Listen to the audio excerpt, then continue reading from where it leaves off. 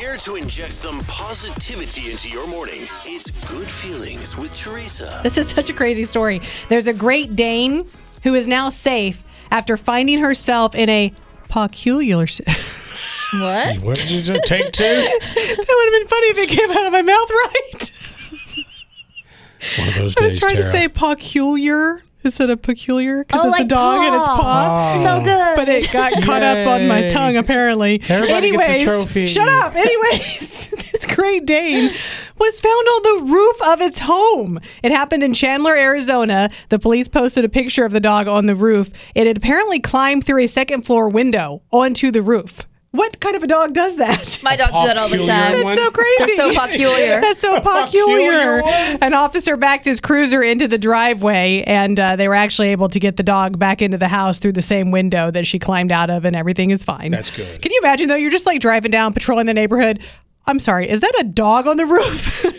After almost a decade apart, a cat is back with its owner in Virginia. Police yesterday shared the story of Piper the cat. On Tuesday, a homeowner called police to complain about a stray cat that wouldn't leave their porch. So an officer took it to a shelter. It ended up having a microchip, and the owner was tracked down. And while she was in disbelief, she was very excited to hear that Piper was still alive and well. 9 years after she went missing, now she's back home.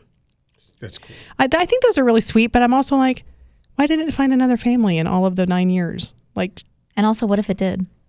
Yeah, and now it's missing from that family. Yeah. who had Teresa, it this is longer. called Good Feelings. It's mediocre feelings today, Rocket. Get used to it. We have questions, Rocket. And finally, a 10-year-old girl in Pennsylvania, her name is Olive. I love that name. She plays violin, and she recently wrote her first song. 10 years old, and she wrote her very first song. So her mom was very proud. She posted the hand-drawn sheet music online and asked if anyone would play it so they could hear how it sounds. And a bunch of musicians on social media started playing it and posting it. The best one, though, is the director of music education at Seattle Pacific University, who arranged it for a full-string orchestra. Isn't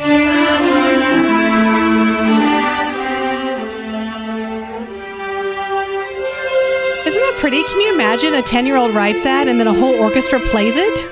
It's really beautiful. So many talented kids in the world that we just don't hear much about. Can you imagine if they played it and it was like, BOOM! We're just ruining all of the stories. You think 10-year-old, you're right. Meteor.